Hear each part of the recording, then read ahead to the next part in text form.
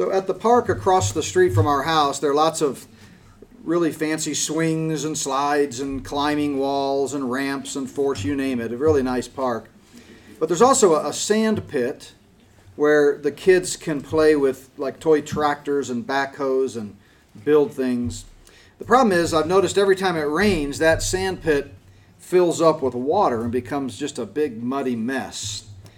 And it's interesting to watch kids play in that sand pit after a big rain. They get mud everywhere. On their shoes, their pants, their hands, their faces. Some of the younger kids even try to eat the dirt. And if you're watching, you'll hear a mom sitting on a bench nearby say something like, "Now don't eat the dirt, Johnny." They're all having this grand old time playing in the mud. And when we see a young child playing in the dirt, we don't make a big deal about it because we know that's what kids do. They play in the dirt and they get messy. They even try to eat dirt. They scrub themselves in dirt. Dirt is a toy to a child. But if you were to see a 30-year-old man playing in the dirt, rubbing himself with dirt or trying to eat dirt or getting dirt all in his hair, then you know something's not right. This doesn't make sense. Something doesn't add up. The only difference between the two is time. By the time someone's 30 years old, that guy ought to know that dirt's not a toy, right? Well, the original readers of this letter that we've been talking about, the letter to the Hebrews, included a lot of believers that didn't want to grow up. They were like the Toys R Us kids, I don't want to grow up. Or remember the old mini wheats commercials, the whole grain shredded wheat for the adult in you, but the frosting for the kid in you. Well, these believers wanted, some of them, a lot of them, only the sweet, sugary, high fructose, corn syrupy frosting, right? Because they were so immature, they were ill-equipped to handle the pressure of persecution. We've seen direct exhortation from the writer throughout this letter 2 or 3 different times where he talks about how they ought to know better by now. And if you remember the context, many believers in this first century, late 60s AD, under Nero's persecution, were contemplating disassociating with the church in order to avoid persecution. If they sort of reverted back to their Jewish upbringing and their Jewish context, remember these were Jewish believers, Jews who had gotten saved by believing in Jesus Christ, who died and rose again for their sins. If they went back to Judaism, Rome really wouldn't bother them much. But when they associated with the way, they were being persecuted, many of them severely. And because of their immaturity, they were making very poor choices in the midst of these trying times. Spiritually speaking, instead of acting like adults, they were acting like babies, spiritually speaking. And to introduce this next section of the letter, I want to play a short 2-minute humorous video that illustrates just how silly it is when adults act like children. Let's watch. Good morning, Reagan. Good morning. Good morning, Madison. Good morning, Johanna. Good morning, Johnny. People are always asking me why. Why do the same thing every year? Why not move on? And I say, if it ain't broke, don't fix it. Johnny? Present. I'm comfortable. I know the routine. United States of America and to the republic. And I don't want to brag, but I'm pretty popular around here. I do really well in sports. No, not my house. Well, I'm just very successful here. Why would I go and mess that up by graduating? But don't. I mean, in the first grade, I may not know all the answers. Dog. E. The hours are longer. I hear they don't even have nap time. I mean, I just don't see the upside. Then first grade leads to second grade, second to third. It's really good. Then you're in high school reading boring books with no pictures. 3, 4, 5. But he was Still hungry. Next thing you know, people expect you to get a job and give up summer vacation. No, sir. I think I found my niche. Thank you very much. Home sweet kindergarten. Besides, I mean, what if I failed first grade? How humiliating would that be? No, just don't think I could handle that kind of embarrassment. And sometimes wonder why too. That was not a good choice. Very disappointed.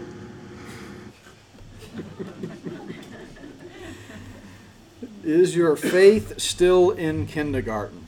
That's a good question, really.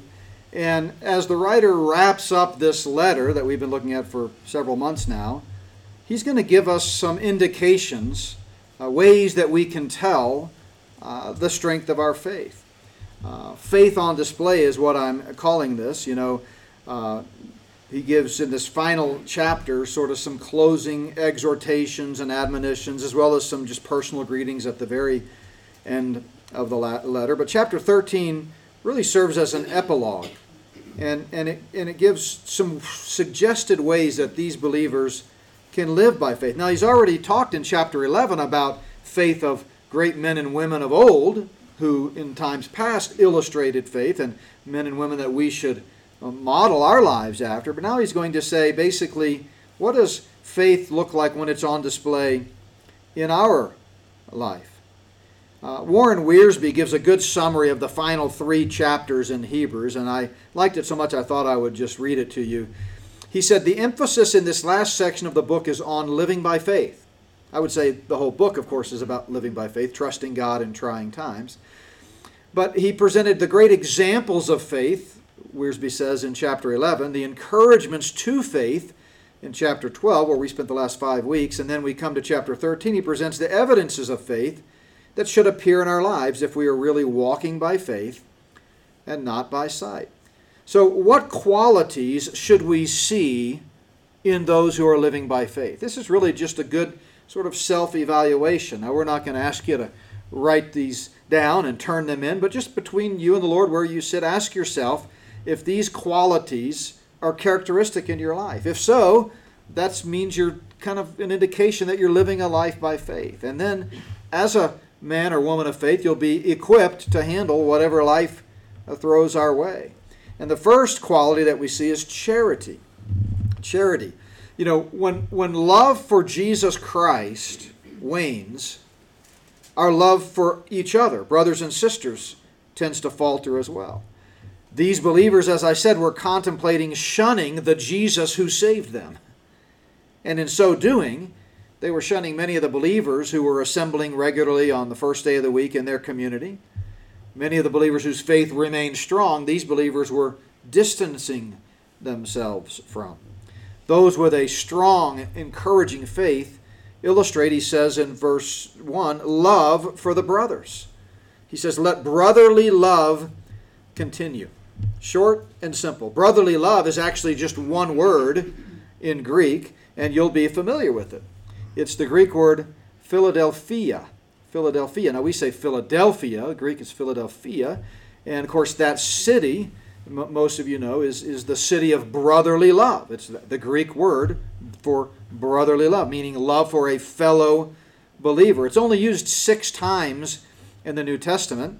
And the namesake of that city in Pennsylvania is this idea of the city of brotherly love. Now, I know what some of you may be thinking. I've spent a ton of time in Philadelphia, done many speaking engagements there, and then also for several years traveled through Philly to go up to Scranton, where I did my doctoral work. And I'm not sure if they got that right or not. To me, it's more like the city of brotherly shove, but that's another story. That's coming from a Dallas Cowboys fan, and you know how we feel about Philadelphia Eagles. But in Greek, there's actually 3 basic kinds of love.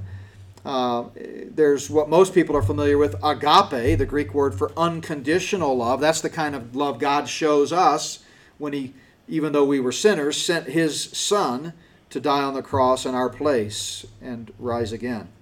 Then there's the Greek word eros, which refers to sensual or physical love. It's where we get the English word erotic. That word's not used in the New Testament, but it is a Greek word for love. And then, of course, there's this word, Philadelphia, which speaks of the unique affection that we should have toward other Christians because of the close bond that we have in Christ. And so because these believers were basically turning their backs on Christ, apostatizing. Many of them already had, and some of them were contemplating that. It was harder for them to show love for one another. Conversely, if, as the Bible tells us, we have brotherly love for one another, there's this synergy that takes place. And in the love that we have for one another, it sort of points us all toward the Lord Jesus Christ, our Savior, and helps us stay close to Him. The Apostle Paul in Romans 12, we're going to look at this passage twice, I'll come back to it again in a moment, uses this word Philadelphia when he says, "Be kindly affectionate to one another with brotherly love." And if you notice, he connects this brotherly love in the same exhortation here to diligence and serving the Lord. Not lagging in diligence, fervent in spirit, serving the Lord. Again, there's this connection there. Those who are walking by faith, have a steadfast trust in the Lord, no matter what life may throw their way, are going to be loving people. They're going to show brotherly love toward one another. As Paul told the Thessalonians, but concerning brotherly love, you have no need that I write to you, for you yourselves are taught by God to love one another. That's another example of that word Philadelphia. Now, even though that word refers to brotherly love, love between Christians, the unique bond that we have with one another and the affection that we have for one another. And by the way, in times of trial, especially the kind of broad, widespread persecution that these believers were facing in that Roman world at that time, and by the way, we may find ourselves in America facing similar types of persecution, just like many Christians all across the globe are facing even now. But when that happens, this brotherly love is particularly important because, again, it causes us to come together, to help one another, and to recognize we're all in this together. And although brotherly love refers to that love between Christians, there are other passages in the New Testament that remind us that we should have unconditional love for one another, such as in 1 John chapter 2, where John writes, "He who says he's in the light and hates his brother is in darkness. He who loves his brother," that's the word agape, unconditional love, "abides in the light." Now, John, of course, in his epistle is writing about fellowship for the Christian. He's not writing his epistle to teach us how to know how to get saved or how to know if we're saved. He affirms the fact that his audience is born again and heaven-bound many, many, many times by calling them brothers. He's talking about fellowship. And as we've talked about in other contexts, it's possible for a believer who is eternally secure, positionally in Christ, adopted into the family of God, that issue is settled.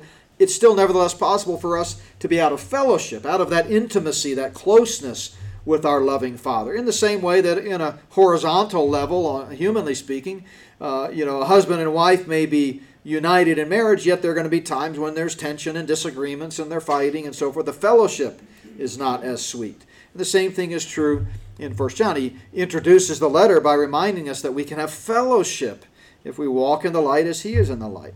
When we sin, when we disobey God's word, we're not walking in the light. No one can be sinning, no believer can be sinning and claim to be in the light at the same time. It just doesn't work that way. It's not the born of God part of us, the new nature, that produces sin. When we sin, we're walking in the flesh. We're catering to the old man within us, as Paul uses that dichotomy. So that's the context here in chapter 2. And he says, if you say you're in the light, that is, you're in fellowship with God, but you're not loving your brother, again, it's not a Philadelphia here, it's agape, then you're really not. You're out of fellowship.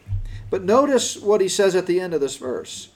He who loves his brother abides in the light. Abide there means to remain close, remain in fellowship. So if you love your brother, you're fellowshipping in the light with the Lord Jesus. But there's no cause for stumbling in him. When we have that kind of charity, that kind of love for one another, it makes us less prone to stumble, to turn away. There's an implicit accountability there. And so faith is on display when we show love, when we show charity to others, even in trying times, and that love will have a dynamic influence on those around us. And then building on that, he says in verse 2 that faith is on display when we show hospitality toward one another. Now, charity and hospitality are closely related, but one is an attitude, the other is an action, right? If you have charity, then you'll be hospitable. And notice what he says in verse 2. Do not forget to entertain strangers. Now, he goes on to say, for by so doing some have unwittingly entertained angels. And we're going to come back to that in a minute because I really want to talk about this idea of angels. And the writer has had a lot to say about angels. But I want to focus on this phrase, entertain strangers. And yet again, in Greek, of course, remembering the Bible was not written, the New Testament was not written in English originally, it was written in Greek. These two words, once again, are the translation of one, a Greek word. And it's a Greek word that literally means love of strangers. It's philoxenia, right? It's only used 2 times in the New Testament. And we might think of the word xenophobia.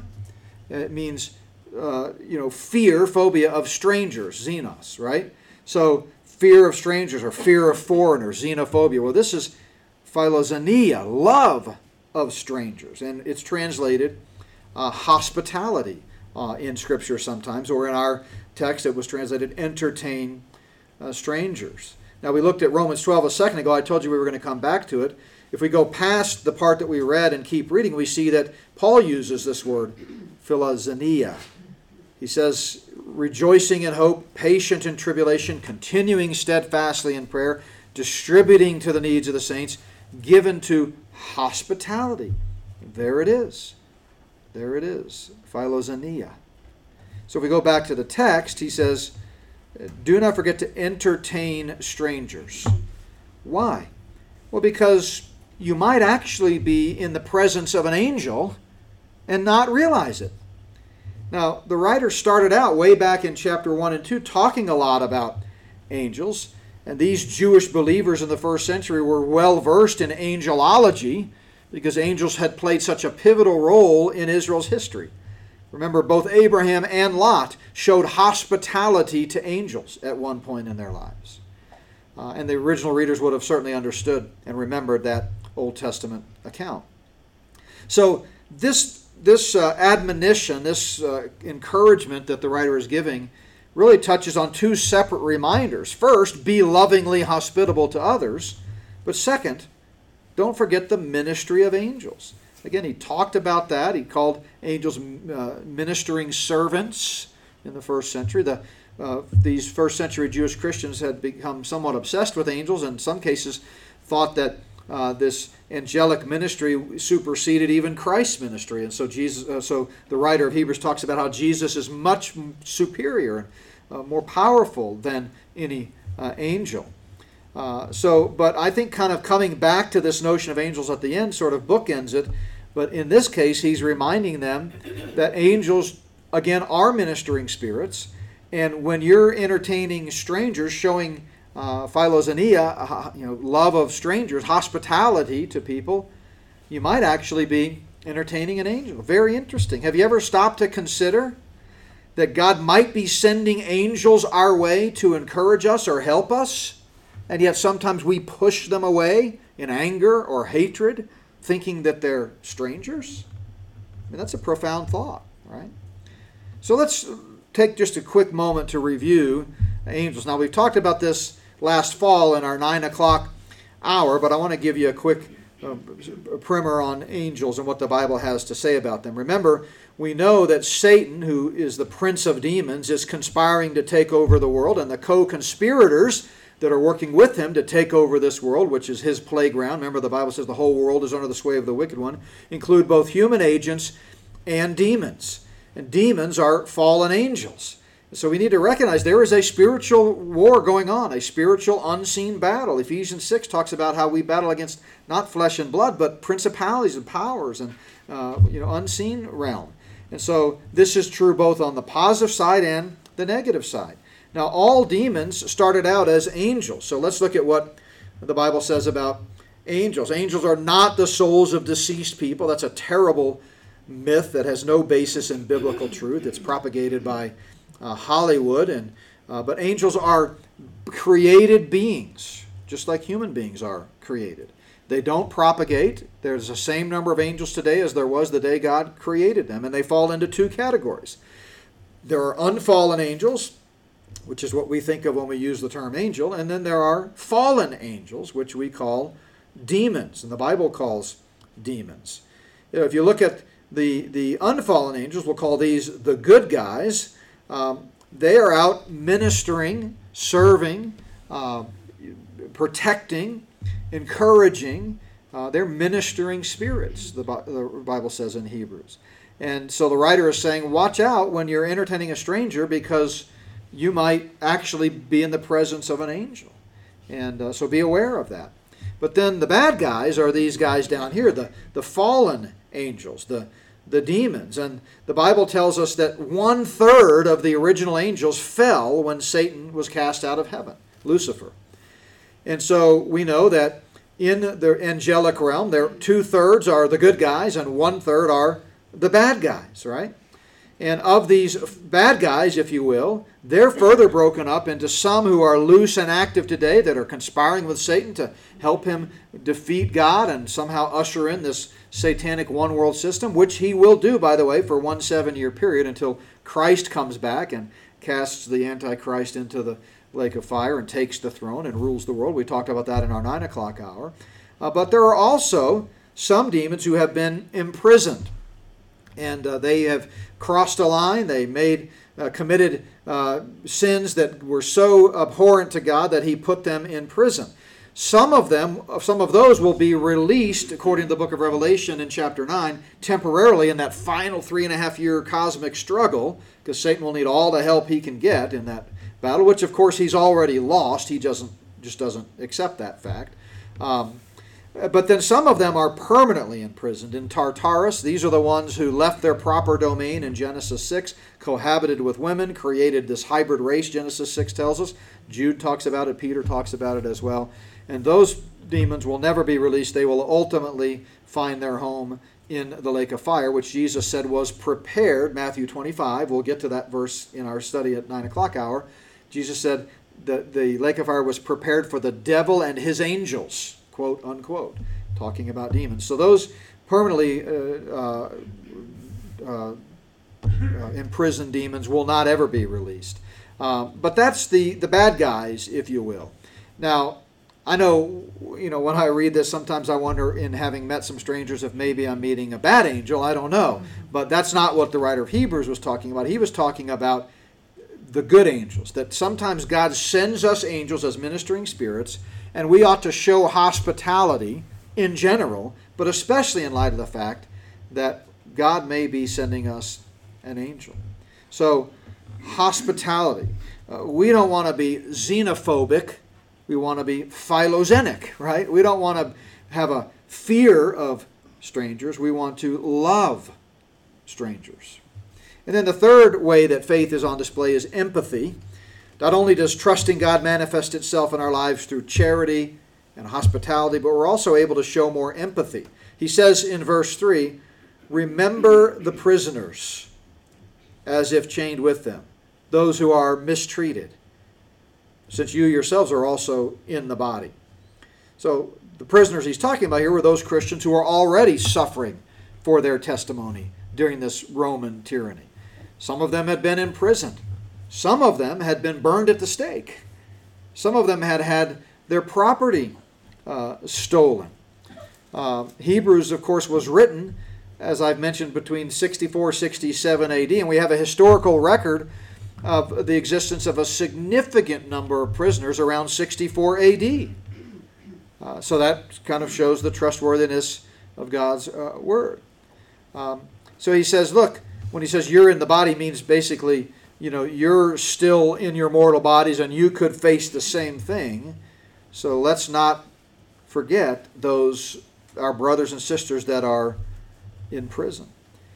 In the last letter that Paul wrote, and again, we don't know if Paul wrote Hebrews. I'm inclined to think he did, but the Bible is silent, so we can't say with certainty. But there are a lot of parallels, a lot of evidence that I think supports that view. We just looked at one of them, and that is the characteristic tendency of Paul to give all this doctrinal information and then close out with some practical admonitions. He did the same thing in Romans, and we see the writer of Hebrews doing the same thing. But in the last letter that Paul wrote, 2 Timothy, if you recall, Paul urged Timothy not to be ashamed of him because he was a prisoner, right?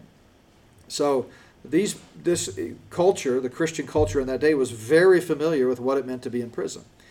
We are unbelievably blessed in our culture because for 2,000 years of church history, Christians have been extremely familiar with what it means to be in prison.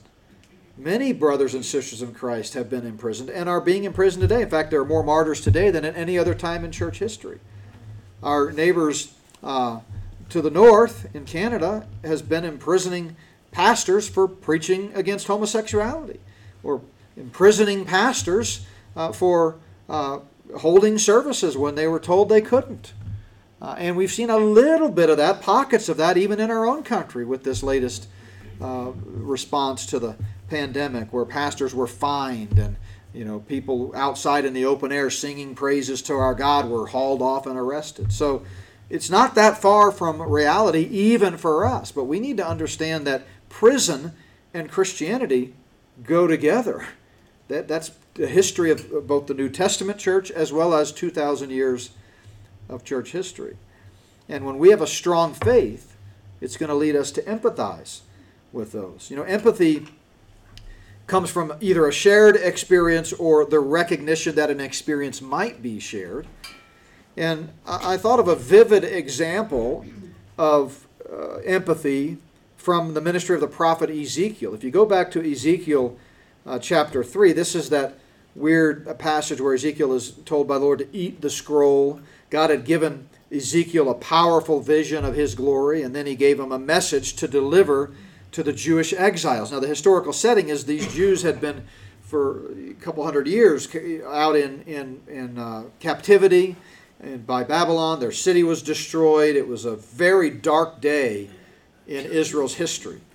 And Ezekiel was prophesying and ministering to those persecuted Jews in his day. And as motivation for him to give this message and to understand the message that he was giving to his Jewish counterparts, God guided Ezekiel through the Spirit to physically travel to where they were living, some of them, the Jewish exiles, the Chebar River at the Tel Abib. And notice what it says, "Then I came to the captives at Tel Abib who had dwelt by the river Chebar, and I sat where they sat and remained there astonished among them for 7 days." For 7 days, Ezekiel sat with these Jewish exiles in the midst of one of their destroyed cities. He sat where they sat. That's empathy. It's to put yourself in another's shoes. And that's what the writer of Hebrews was asking his readers to do. To walk by faith. To show empathy as a display of their steadfast faith. I spent a number of years in my early days in ministry in sales, supplementing my income. And I remember hearing an old saying among salesmen, and maybe you've heard it. It goes like this: if you would sell John Smith what John Smith buys, you must see John Smith through John Smith's eyes. That's empathy, really. That's understanding your audience in the sales world, but in the Christian world, it's empathy.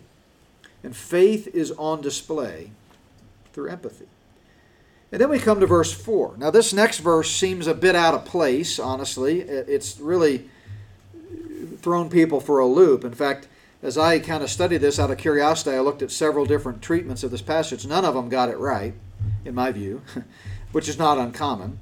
But when we understand the cultural context, when we read Scripture in its literal, grammatical, historical setting, things begin to make sense. And so he says in verse 4, marriage is honorable among all, and the bed undefiled, right?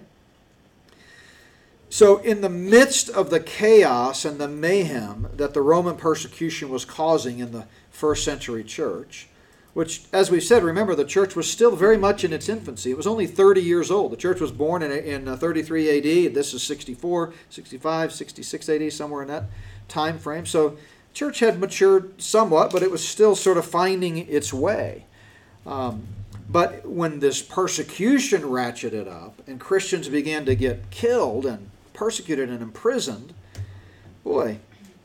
many social norms just went out the window. And these first century Christians, a lot of them, including some of the ones that he was writing to, had adopted this eat, drink, and be merry, for tomorrow we die approach to life. I mean, this is, woe is me. And he reminds them that by living by faith, that means they got to trust God's commands and obey them even in the midst of tough times. He reminds them that God will judge fornicators, those who have sex before getting married, and adulterers, those that have sex outside of marriage. About 700 years earlier, the Jewish people had faced another threat. Not the Romans, but the Assyrians. And the prophet Isaiah issued a similar warning. The people of Judah and Jerusalem in the 8th century BC were facing an imminent threat from the Assyrians that was not unlike the first century Hebrew Christians' threat from Rome. And the Jews in Isaiah's day were trusting in their own walls around the city to be their protector. They failed to look to God, to Yahweh, to trust in Him to save them. And once it became clear that their walls were no match for the Assyrians, they gave up.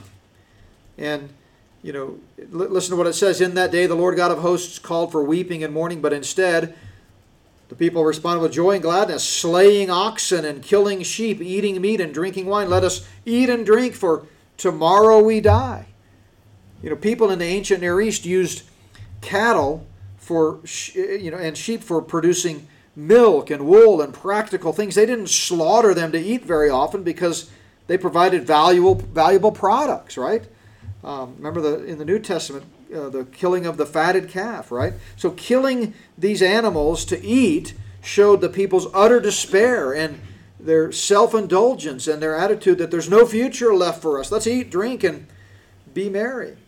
So if we go back to the text, the original recipients were throwing off their faith in God, and therefore, since they had sort of abandoned their community of faith, they were saying, it's curtains. Things are getting worse and worse and worse. We might as well forget it. Let's just have fun. Who cares about God's word? Not much to live for anyway. Why not? They reasoned. And the writer says, no, there's most definitely something to live for. And there always is for God's people. Trusting God always pays off, both now and in the kingdom to come, which he's had a lot to say about the future kingdom. So obey God. Be pure. Living by faith evidences itself in purity. Those who have weak faith and abandon the church and abandon the Lord in times of trouble are going to display inconsistent and often immoral actions in all areas of life. Purity. And then he closes out with dependency and security. Let's talk about dependency first. As is always the case with tyranny, not all persecution is created equal. Some people in the first century Christian community were facing far worse persecution than others. The Romans, as tyrannical and brutal as they were, didn't have the benefit of pervasive video cameras and NSA fusion centers and a global surveillance police state and a see something, say something snitch campaign, right? So they had limitations on their resources, and that meant that some Jewish Christians might escape unnoticed. And that created this mentality of comparison among believers. Why is so-and-so getting off scot-free and my family's being arrested? The writer addresses this by reminding his readers to get their eyes off of other people and keep them on God. Remember what he had said at the outset of chapter 12. Fix your eyes on Jesus. And so here he says something quite similar. Be content with such things as you have. Don't covet.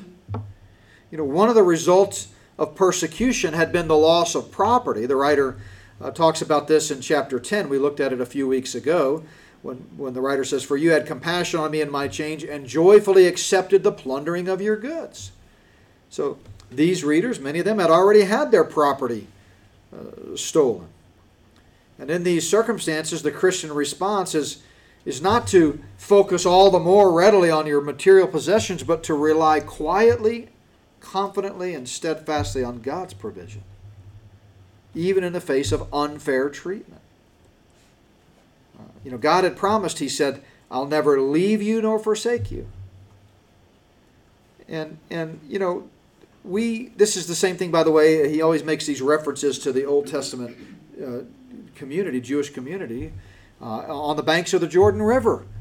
When the wilderness generation was about to, well, not the one that left because they had unbelief, but the next generation was about to cross over the Jordan and face the giants in the land. And Christians in the first century faced giants of their own, and we do too. And sometimes it's easy to forget who we depend on and to look at others. And one of the most tragic things, I think, is when we look at other Christians who are suffering and we hastily conclude, well, they must have done something wrong. God's punishing them. But like we've been talking about the last several weeks, God doesn't punish believers, ever. Not a single place in Scripture that talks about punishment for believers. That's the whole point of our being rescued from the penalty of sin. We do not face judgment or punishment. God's discipline, sure. And yes, sometimes God's discipline falls on believers who disobey. But not all bad things that happen to believers, not all bad things that happen to good people are the result of our own actions. Sometimes life just gives us a raw deal. And this, I think, admonition about let your conduct be without covetousness and be content with what you have is basically an admonition to say, keep dependent on God. Keep your eyes fixed on Him. Stop looking at others. Our strength is in the Lord. Faith shows itself, I think, most brilliantly in a steadfast, contented dependence on the Lord. And we can do that because of the sixth evidence of faith, and that is security. When we see that those who walk by faith are secure, then we understand we should all walk by faith. See, it's doubts that lead to inconsistent behavior. Confidence leads to consistent behavior. He says, so we may boldly say, the Lord is my helper, I will not fear. What can man do to me? He's quoting the famous Davidic psalm, Psalm 27 here. And if anybody knew the source of our security, it was David, both as a shepherd and as a king. David had to trust the Lord. I mean, just, think of Psalm 23. The Lord is my shepherd. I shall not want, right? He's with me through the deep, dark valleys. He leads me to green pastures. He provides for me. We see another psalm of David echoing the same thought in Psalm 20. Now I know that the Lord saves his anointed, a reference to himself as a king. Israel's kings were anointed. He will answer him from his holy heaven with the saving strength of his right hand. Some trust in chariots, some in horses, but we will remember the name of the Lord our God. We could easily paraphrase that in our current culture.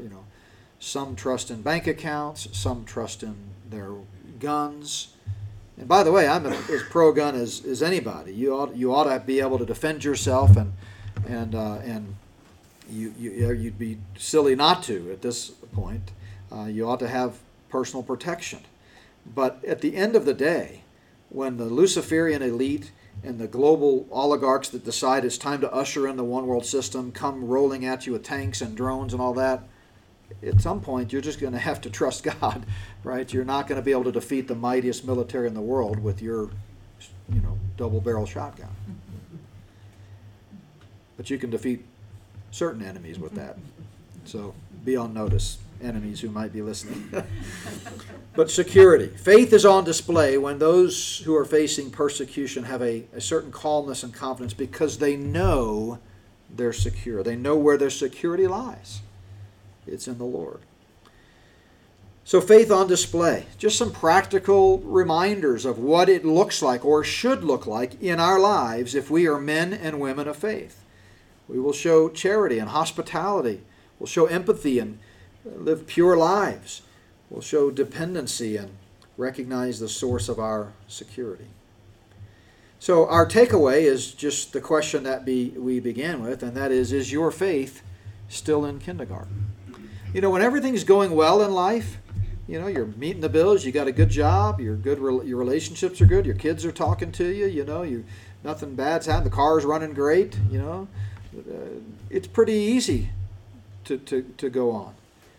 But when life throws you a curve, that's when you find out really how strong your faith is.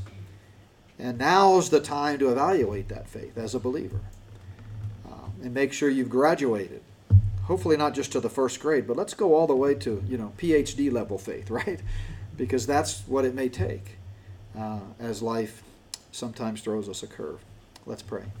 Father, thank you again for just the richness of this passage and the richness of the book of Hebrews.